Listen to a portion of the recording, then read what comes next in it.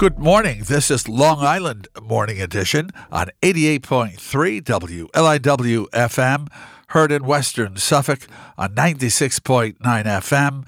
I'm Michael Mackey. With a sharp decline in federal aid, Governor Kathy Hochul proposed a $233 billion state budget yesterday that would reduce aid to some school districts and keep overall spending almost flat. The total size of her budget comes in at just $1 billion, 0.5% above the state's budget for the current fiscal year, and reflects fluctuations in two major components: a $6 billion increase, 4.5% in state operations spending, is offset by a nearly $5 billion decline in federal aid as pandemic-driven support winds down. Federal funds account for 36% of New York State's budget. Governor Hochul also proposed earmarking $2.4 billion to help localities with the influx of migrants, a $500 million boost over the current year. Michael Gormley and Yancey Roy report on Newsday.com that in a budget presentation at the state capitol, Governor Hochul said lawmakers knew the federal decline was coming. She highlighted the state's outlay and indicated she wants to tap the brakes following generous pandemic-driven increases over the last several years. We're not going to be able to replicate the historic increases of the last 3 years, Hochul said. She said long-term deficits loom given the state's spending trends. Our discipline now will keep us out of a deeper hole in the future, the governor said. She referenced the state finance portion of the budget as she sought to preemptively push back against criticism. The proposed $233 billion state budget would keep overall spending flat at less than 1% growth. It would increase aid to school districts statewide by 2.7%. No new taxes. $2.4 billion earmarked to help cope with the influx of migrants. $1.5 billion in casino fees will be dedicated to helping fund downstate mass transit. Michael Gormley and Yancey Roy report on Newsday.com that Governor Hochul's new budget proposal includes a rare reduction in aid to some individual districts, including some on Long Island, as the governor proposes ending a hold harmless policy that meant school districts could always count on receiving as much state aid as the previous year. It's a proposal that gives room for the New York State Senate and Assembly to fight for more school aid when budget negotiations begin. Boosting school aid is customarily the number one agenda item for all 213 state legislators who are up for election this fall. The budget must be passed by April 1st. The town of Riverhead is considering a zoning amendment that would greatly expand the types of businesses that could be located at Tanger outlets and property surrounding it, including allowing general retail stores, specialty markets, restaurants, furniture showrooms, and certain indoor and outdoor recreation. Alec Lewis reports on RiverheadLocal.com that the Riverhead Town Board is scheduled to hold a hearing on the amendment this evening during its 6 p.m. meeting. The zoning amendment, made in consultation with Tanger executives, is intended to provide increased flexibility for the outlet center.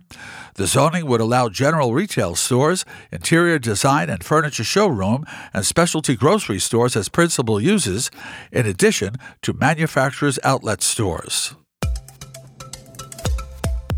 A new Southampton town proposal to spend $4.3 million to acquire 3.8 acres of vacant land along Montauk Highway and Watermill to develop affordable housing could be voted on and approved as early as January 23rd.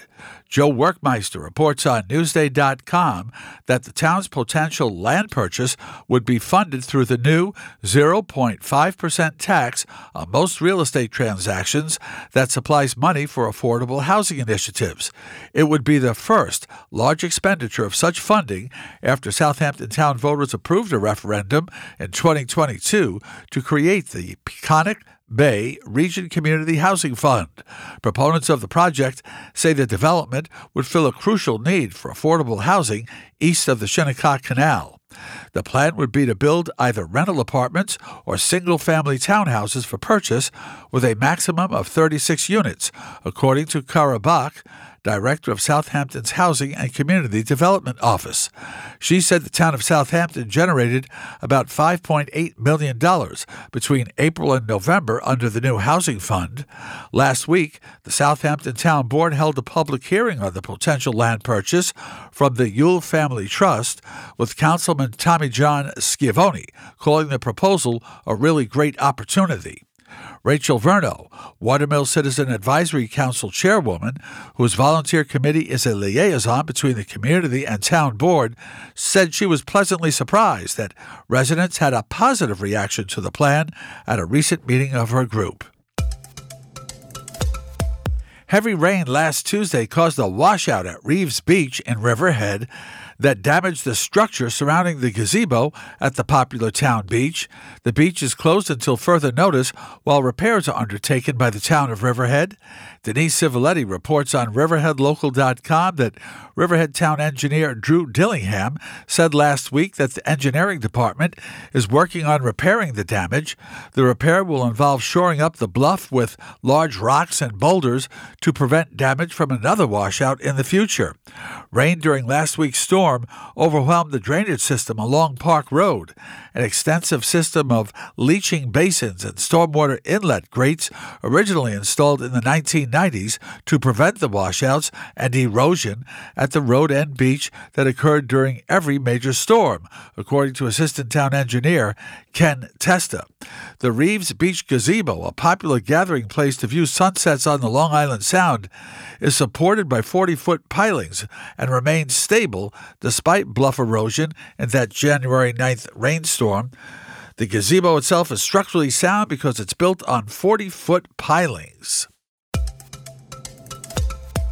The Bridgehampton Child Care and Recreational Center will hold a community health fair this coming Saturday, January 20th, from 11 a.m. to 3 p.m. The wellness event will feature a variety of vendors tailored to the community's needs, including health pre-screenings and food distribution and information on available resources. There is no charge to attend, and the event will include a complimentary brunch. In addition to medical resources and services, there will be vendors providing information about immigration, housing, banking, English as a second language, and more. Alternative health practitioners offering services such as Reiki and massage will be on site at the Bridgehampton Child Care and Recreational Center this coming Saturday from 11 a.m. to 3 p.m., and it's free. Throughout last week's severe winter storm on the North Fork, Greenport's electric grid performed flawlessly, officials said. I was surprised we didn't have any outages, longtime village administrator Paul Paulus said last Thursday, 2 days after the first major winter storm in nearly 2 years swept through the region. You always expect something to break, he said, no matter how good your system is, unless it's completely underground, which ours isn't. Ours is 99% above ground. I was very pleased with the results. The system was generally designed well, but it was old, said Pallas of the power grid that dates back to the 1880s, and that was really the key. It just needed to be updated, he said. Chris Franciscani in the Suffolk Times reports that the update that Mr. Pallas was referring to was the recently completed $5 million multi-year project to upgrade and fortify Greenport Village's electric grid.